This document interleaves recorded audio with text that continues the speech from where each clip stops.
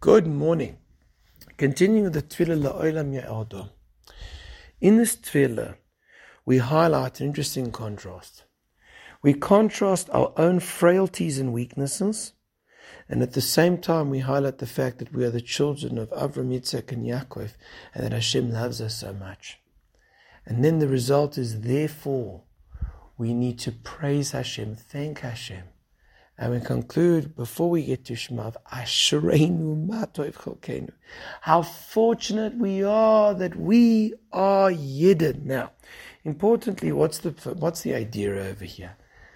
On the one hand, we've got to realize that we are frail human beings and we make mistakes. And we're here because HaKadosh Baruch Hu loves us. We're here because HaKadosh Baruch Hu believes in us. We're here because we occupy a special place in the estimation of HaKadosh Baruch Hu. This is how we need to look at everything. We can't look at life as I deserve. It's coming to me. It should be for me. I did this. Therefore, no, you don't even see even a fraction of the whole picture. HaKadosh Baruch Hu's got everything in front of him. And he loves us and cares for, supports us. And that's why we have survived and flourished to this day. And therefore, we say, Ashreinu ma tov cholkeinu.